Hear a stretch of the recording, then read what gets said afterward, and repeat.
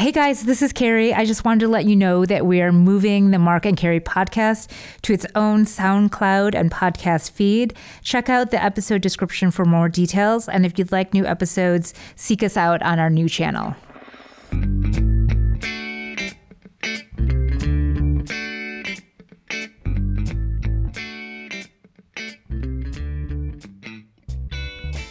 Hello and welcome to our end of the academic year podcast. End of the academic year. Yeah. And what are we calling it? Carry on regardless? Yes, that sounds perfect, especially in these times. Exactly. Yes. It's always these times. You It can't is explain a always these variable with a times. constant. Yeah, thank you. Exactly. Thank you. One thing or one topic that we didn't cover that was just happening on our last podcast was Julian Assange. Indeed. Yes. Who emerged from the Ecuadorian embassy, Yeah. which looks like basically the smallest suburban house in the United Kingdom, where he's been holed up for 100 years. Looking like a man who'd been holed up in a small suburban house for 100 years. Yeah, hadn't really seen the light of day or hadn't had a shave in a while either. No, definitely not. So is he still waiting to be extradited? Well, here's the thing. The United States has to get in line. I mean, so the issue is this. I mean, he's got many supporters and people, understand what he's been doing, whistleblowing, which is a valuable public service, etc. And, of course, what he did via Chelsea Manning, who's also back in court related to this, is, ultimately they pissed off the security apparatus of the United States. And that means that your number's up. Yes. Right? That's basically it, right? Now, the thing is, there's a thing called Britain in the middle of all this. And Britain basically banged him up for 12 months because he was not meant to run away to the embassy. And he cost the British taxpayer millions of dollars guarding him and stuff like this. So they banged him up for 12 months. Now the Swedes are back in for that rape charge that was dismissed. So they're probably going to want a bit of him. Now, the unsealed indictment that we know from Virginia basically is incredibly narrow. Yeah. And the maximum sentence on what they're going to officially get him for is only 5 years. But I'm not sure that's really the case, because that could just be a way of getting him, and then the next thing, Supermax, good night, you'll never hear from him again. I mean, because the U.S. government wants, or is it maybe more than just the U.S. government, really wants to make him a symbol of, right, if you're going to leak our documents, Yeah, exactly, that's what we're it going to is. come after you. Even though it didn't seem like it was particularly hard. Well, it depends who you talk to. I remember talking to some security people at the time, and they were saying no real damage was done. Okay. People who were sensitive assets in extremely hard to get places were compromised, were killed. Yeah. But that's just hearsay. I mean, I have no proof of that. On the other hand, what I remember from most of the coverage was we figured out that despite the NSA, the satellites, and everything else, the United States kind of bumbles around like everybody else, trying to figure out what's going on. Yeah. And most of the diplomatic telegrams and stuff are just filled with kind of gossip and chatter. Right. It's like a lame version of Rich Housewives of third world dictatorships. Right. They're hanging out at the coffee shop and they're like, hey, I saw this Do guy. you know what you call him? You know what his nickname is, right? This sort of stuff. Yeah. So, who knows? But I mean, ultimately, I think you're right that this is one of those Michel Foucault moments, by which I mean discipline and punish. Why is it that when you want to kill someone for a bad thing, you hang them, draw them, quarter them, and stick their head on a pike? Because it's not about them. It's about the signal you're sending to everybody else. But it's an interesting question about who they're sending the signal to. In some ways, they're sending it to people within, Americans who may just be, the sort of stereotypical person in their basement, like hacking away or something. Well, most of the time, it's contractors. I mean, this is part of the... Well, that's what he was, right? Right. This is part of the fallout of, the way that we've sort of privatized everything in government, right? Yeah. That what were once career civil servants with top security clearance are now like hirelings for companies at 3 times the pay. Yeah. And, your security is all over the place and you wonder why. Yeah. This has been in the White House, too. I was just reading this interesting article that the president's former golf caddy is now the social media person. And not that there isn't, you can rise from golf caddy to be the president's I just social... never think of golf and social media in the same sort of space, But awkward men wearing pastels. Yeah, and funny hats. Exactly. But just how this White House, and I'm sure all White Houses, have been willy-nilly about the type of clearance that they've offered to people seemingly that need it, don't, your friend, your cousin, etc. And that's always seems concerning. But I guess if we're bumbling around like every other government, I'm not sure that it really matters as much as the front page of the New York Times might think. So it certainly matters to Julian where he ends up, but he could be on a little stay in the United Kingdom, a tour of Sweden. Yeah. And then, the other interesting aspect of this, of course, is the role of WikiLeaks in supporting Trump. Yes. Which was part of the Mueller inquiry. Yep. So there's a whole new set of interests now for keeping this guy as far away as possible. Mm-hmm. So who knows what the future has in store for Julian. Well, you mentioned this interesting thing called Britain. And it still exists. We have to do our daily, our whatever podcast update on Brexit. I can't claim this joke on my own. It was someone on Radio 4 who did it, so I'll give kudos to that. But basically, what we're stuck in is Brexit Infinity War. Yeah. And what we need to do is get to sort of, Brexit Endgame. Yeah. Alex, who's sitting here, was saying that as well, but I heard it on Radio 4 first, so I got to be honest. That's pretty good. But yeah, okay, so, the latest update on this. All right, so basically, all one ever really needs to know, to say this again, is that this is not about Europe. This is about the British establishment tearing its own face off and the British public being highly unsatisfied with them for lots of reasons. The really interesting one here is the play by Jeremy Corbyn, the leader of the Labour Party. Now, ask yourself the following question. Okay. You've been a backbencher, internationalist, committed socialist, anti-racist campaigner for the past 30 years. Okay. Happenstance throws you into the leadership.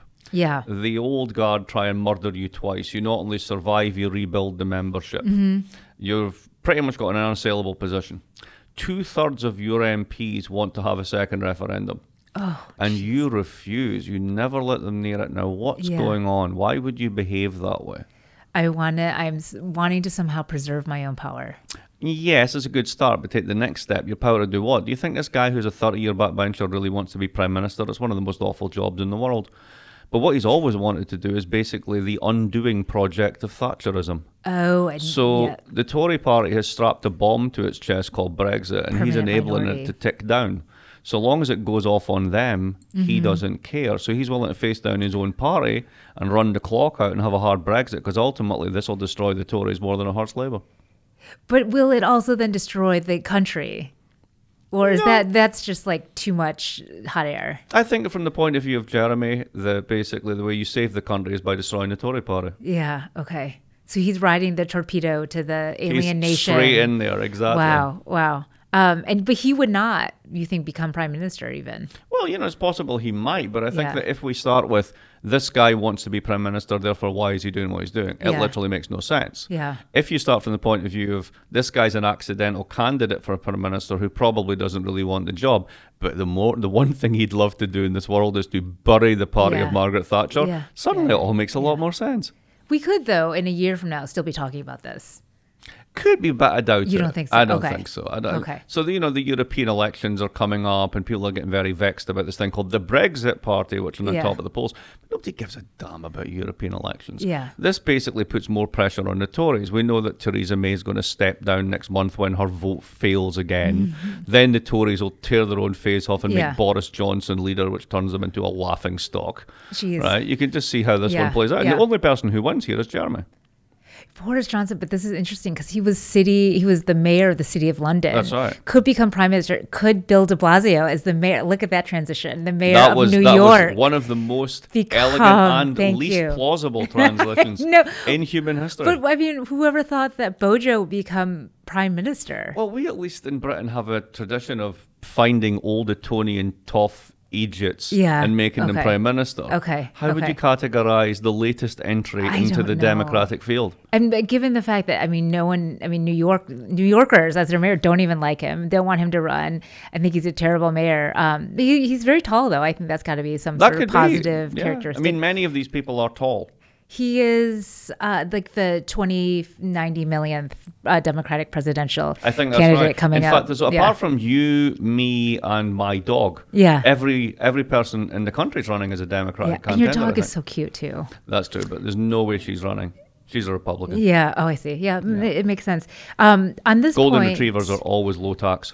On this point, The debates in June are coming up, so there'll be lots of time to talk about this. But there's already grousing about how you get on stage for the Democratic debate. You have to had raised a lot of money from low dollar donors, or have reached 1%, I think, in opinion polls. So there will be lots of different. 1%. I mean, literally, I think my dog Lucy could make 1%. Yeah, I mean, I think she'd get tons of votes. Oh my God. Yeah, across the state. So it'll be interesting to see how this plays out, and whether, because that'll obviously there'll be a division between those who have money and are going to stay in the race through Iowa, and those who don't. I have to say, I've been really impressed with Elizabeth Warren. I don't know if you've seen where she's been traveling to or not, but she's, I mean, the really interesting one was she went on Fox and basically went right in front of a Fox audience, said, "This is what I want to do. Who thinks it's a good idea?" And they all put their hands up. Yeah. That was amazing. No, I think that's fascinating. There's a really interesting gender bias in this one, which is, I think that unconsciously, because this is somebody is the same age, demographic, and gender as Hillary Clinton, there's a big that's not going to work. Whereas we're not actually allowing her to be the candidate that she is, and to fail on her own terms, or succeed on her own terms. Yeah. And I think that's one of the biggest handicap she has is that. It's not what she's saying or what she's doing. No, and I've written her off for those reasons. But I mean, she's gone to out of the way places in Georgia and South Carolina, and she is just continuing to be who she is. And she isn't, I think that's what's impressive, is she isn't letting the media push her around. So she's the anti-Hillary, or she changes who she is on a daily basis. I think the Fox town halls have been really successful for her and for Bernie too, just in terms of going and talking, and they haven't flubbed and they haven't stumbled. But it also shows you something interesting about, this idea that like a Fox town hall is filled with the basket of deplorables. They're not. They're real people with real concerns, and those real concerns are actually answered by these agendas and by these ideas. And there's a real receptivity, and that's a source of tremendous hope. All of the false bullshit division that goes on.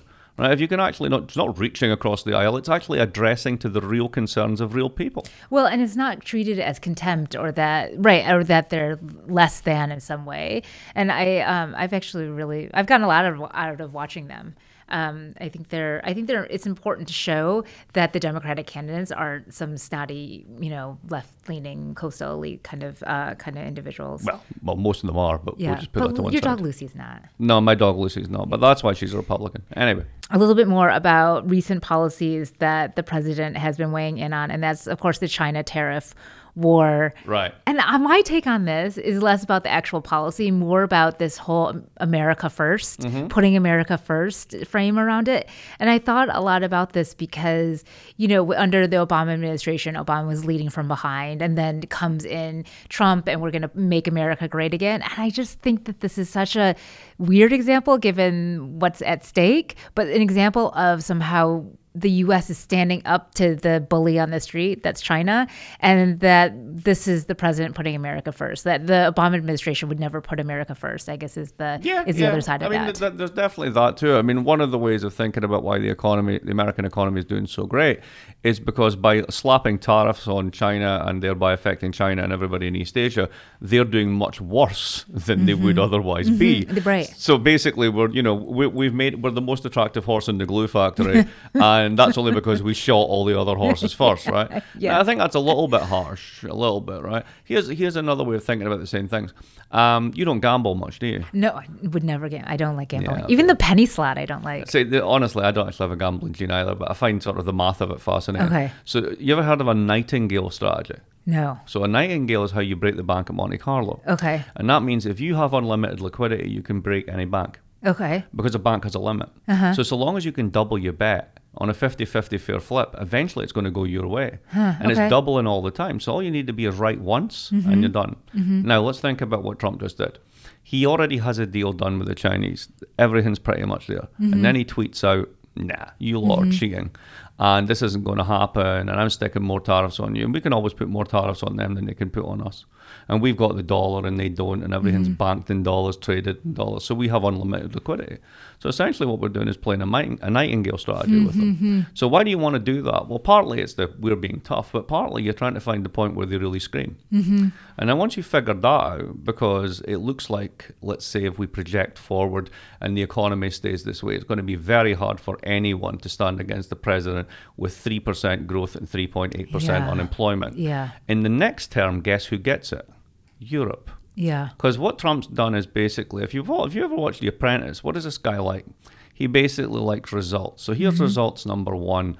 I went to Canada and said, do what I want. And they went, no. And then they folded. I went to Mexico and said, do what I want. And they went, yep, immediately. And I declared victory and moved on.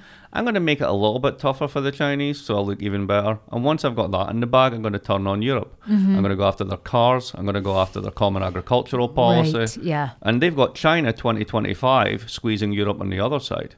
So this is an interesting time to be in Europe, because you've got China on the one side and you've got America about to turn you on the other, and you've got populists here in the north and the south apart. Well, and I mean, that's an interesting theory, because that means that he's testing the waters for the really big ones. So what does this say for what, the whole thing about the liberal international order and alliances and traditional allies? It's done. Yeah. It's done. Huh. Because he's going to just basically bully the Germans into submission. Yeah. Wow. Well, that's something, I guess, to watch out for. Yes, that comes in season 4. The Apprentice, the EU version. Exactly. The governor of Alabama yesterday signed into a pretty restrictive abortion law. I could only make singularly inappropriate segues at that point in time. If there's any silver lining, that might be the only one. But I thought what has been interesting for me in a couple of different things. One was that a couple different people noted that this law is not the one to be worried about, because it doesn't include rape and incest, and so it's a very easy one for the court to strike down. And number two, I have to say, for all my liberal-leaning friends who don't live in Alabama and live in San Francisco, I was like, Alabama doesn't want to hear from you. They don't want you to wear your Margaret Atwood, the Handmaid's Tale outfit. Like, they just leave them alone. And so there's the other part of me that was just like, oh, can we just not weigh in on this in terms of this is a state that's done their thing. Hopefully this will go to court, and all of it will be vetted through the court system. I just thought, I just don't know that anyone really wants to hear from some San Francisco person about what's happening in Alabama. But I mean, that's part of the divide too, right? And the other thing is it'll always be the case that rich women will have access and poor women are going to get just totally run down. Even if the whole of the United States bans it, there's still Canada for those who can afford it. Yep. And there's always going to be access for those who can find it. And the women that need it the most, who are the most vulnerable, are going to be totally left out. And these policies are still being decided by 25 white guys in their 60s. Yes. Right? All of which is egregious, all of which is horrible. But another way to think about it is, why double down on this now? I mean, do they really care about this much? Or is it basically a sign of the underlying weaknesses of the Republicans apart from Trump? Oh, that's an interesting way to think because about ultimately, what have they got left? Right, the entire agenda has been hijacked by the guy who used to run The Apprentice. Yeah. Right? Things are going, generally speaking, in a macroeconomic sense, much better than most people expected. We can get to Iraq in a moment, because that's the big red flag, right? But sorry, Iran, I should say. Right, we'll get to that in a minute, right? But nonetheless, it continues. So you've got a party that's trying to maintain its relevance and push its base and all the rest of it. Trump's taking immigration from you. Alabama can't bash China. What's left? It's this. It's the incredibly conservative social politics. So in a way, it's I personally think horrible and ridiculous. But at the same time, it's kind of a signal of the sort of the dying last gasps of a party of old people. Right. So what's the positive thing you're trying to do apart from this? You got nothing. The other legs in the stool, right, have been co-opted by the president. So what is their base? And their base, I mean, we can get fired up around all of this. And also you're talking about parts of the country that are both conservative and religious. Yeah. And those are real, value voters, and their concerns and principles are as valid as anybody others. And that's the way that the democracy should work. Yeah. I do wonder what will happen in the Alabama state elections when all those 25 white guys are up for re-election. Well, that will be an interesting one, because then you'll find out, how much of the backlash, shall we say, that one would expect really materializes. I mean, one of the things is, I had an interesting discussion about sort of, Me Too 2 years in with someone a little while ago. And we're making the point that essentially, one might agree with these values or disagree with these values, but they are values. And values are relative and shift over time. They're not absolute moral standards. And if we make the mistake of thinking that what we happen to like is an absolute moral standard, not only is that disgustingly arrogant, it makes you incredibly vulnerable, because it might turn out that millions millions of people disagree with you. Yeah. Right? Yeah. That might actually be the case. And then that's a huge shock when it turns out that you're wrong. I think it's an interesting moment for the reproductive choice movement as well, because the language used to be safe, legal, and rare, and then rare got dropped because there's this sort of shame to it. And so in thinking about these types of laws, there was the hashtag, and I thought of this was, you're talking about Me Too, it was You Know Me, and it was about women talking about their abortion stories. And I have to say, women don't generally talk about it, but I think it's, and to the politics around this, that to change the language, that it is something that is not a decision taken lightly by women. It is something that they think very deeply about. It's something that stays with them their entire life. It is in many cases invasive surgery. Yes. I mean, for goodness sake, this is not this is a serious thing, which is why, if it's driven underground, it results in death. Right. So I think it's an opportunity to think about changing it from, it's some sort of flip choice you decide to make, in between getting coffee and breakfast. Right. That maybe that can help the movement in some ways as well. Warmongering with Iran scared me in my boots, because I thought, here comes World War III. Here we go again on my own. Oh, God. Went down terrible. that road that ends up with lots of people dying and $3 trillion wasted. Oh, but I mean, it's like a religious war. It's a regional. It's like everything rolled into one. And it's basically sort of, two guys who are holdovers from the neocon era driving the entire agenda. Yeah. I mean, Bolton just so Pompeo, angry and pissed about Iraq. Yeah, exactly. Yeah. So it's a really interesting one for Trump, because, I mean, the one thing that Trump has going for him so far is he hasn't started a war. Yeah, that's right. Right? Which is kind of unusual, right? Or had one handed to him that he's like, let's make it worse, right? And I think a lot of his followers find that satisfactory. If he basically suddenly goes all neocon, and this is not 100,000 people that have been under sanctions for a decade, and the economy is in the ground, right? This is a sort of, 1 million people under arms with support from both the Russians and the Chinese. Think very carefully about cracking this nut. And if it comes down to it, that basically it's just a naval and air confrontation, how do you declare victory? At which point have you won? Well, when you do tremendous damage to world markets and basically show the world that you're just a bunch of saber-rattling fools. Oh, well, and to your point, he wants results, so he's going to want to declare victory too. Right. I mean, that's the whole point. So here, remember the Iraq playbook, right? Basically you do your thing and you move in, and suddenly it becomes a democracy, right? Yeah. Well, you can do that because there's nobody there to stop you. Yeah. The Revolutionary Guards will not be folding into the ground, right? They will have serious support from things like Russian surface-to-air missiles and all the rest of it. It's a lot harder to do this one. So, I read a line about Bolton where when he was told this of what could go wrong in Iraq, he said, "I don't do war, I do policy." Right? Well, unfortunately, mate, you do. And this could be a bigger one than you've ever seen. Yeah. So I have this gut feeling that Trump's going to fire him. Oh, fire! And he just got in there too. I think he's going to fire him. I mean, if you think about the turnover in staff, right? That's a good point. Basically, there's a McDonald's with a really angry manager that has slightly more turnover in staff than the White House. Yeah. And, he could just be the next casualty and suddenly this is gone. Well, and the other thing that Donald Trump likes is he gets the headlines. His advisors do not get the headlines. And Bolton's name was bright, 28-point font. And the thing is, what's the payoff to this, right? I mean, he's done his thing with Netanyahu. Yeah. He's signaled that, Jerusalem's the capital. Israel has no near-term or even medium-term threats are completely safe. Yeah. And the whole thing about Iran is completely overhyped. Yeah. So, they're in a box, they're on their knees with sanctions economically, and if you hit them, they will give everything they've got back. What is the payoff to going there? Yeah, because you're right, it's not an easy at all victory that you can it's not the Persian Gulf. You're not dialing this one in. It's not the Gulf War of 1991, that's for sure. So we'll see how that develops. Yeah. Did you send your gift to Harry and Meghan? They sent it back. Oh, they did? Totally. I couldn't believe it. They must have had two of them. No, that's what it was. They've got two of it already. But I thought every baby needed a Lamborghini. Yeah, everybody does. Yes. Oh, well, there we go. So anyway, I guess we're mentioning this because this is our happy story of the week. Yeah. Yes. Can't we just mention first that last week climate change went to, I think it was 412 or 421 parts per million CO2, the highest in... Was it now 100 million years, 80 million years, something ridiculous like that? And also, this week, here's the one you probably missed, it was 84 degrees in Archangel. Do you know where Archangel is? Florida? No, the Kamchatka. Is it Kamchatka? Kamchatka Peninsula. It's the bit above Norway that's run by Russia. Yeah. It's in the Arctic Circle. Oh, Kamchatka, sorry, is on the that's Korean on the other side, right? Yeah, so whatever the peninsula is up there, the Polar Peninsula, whatever, right? That's where it is. Yeah. And it's a big sub base. Okay. And basically it was 84 degrees.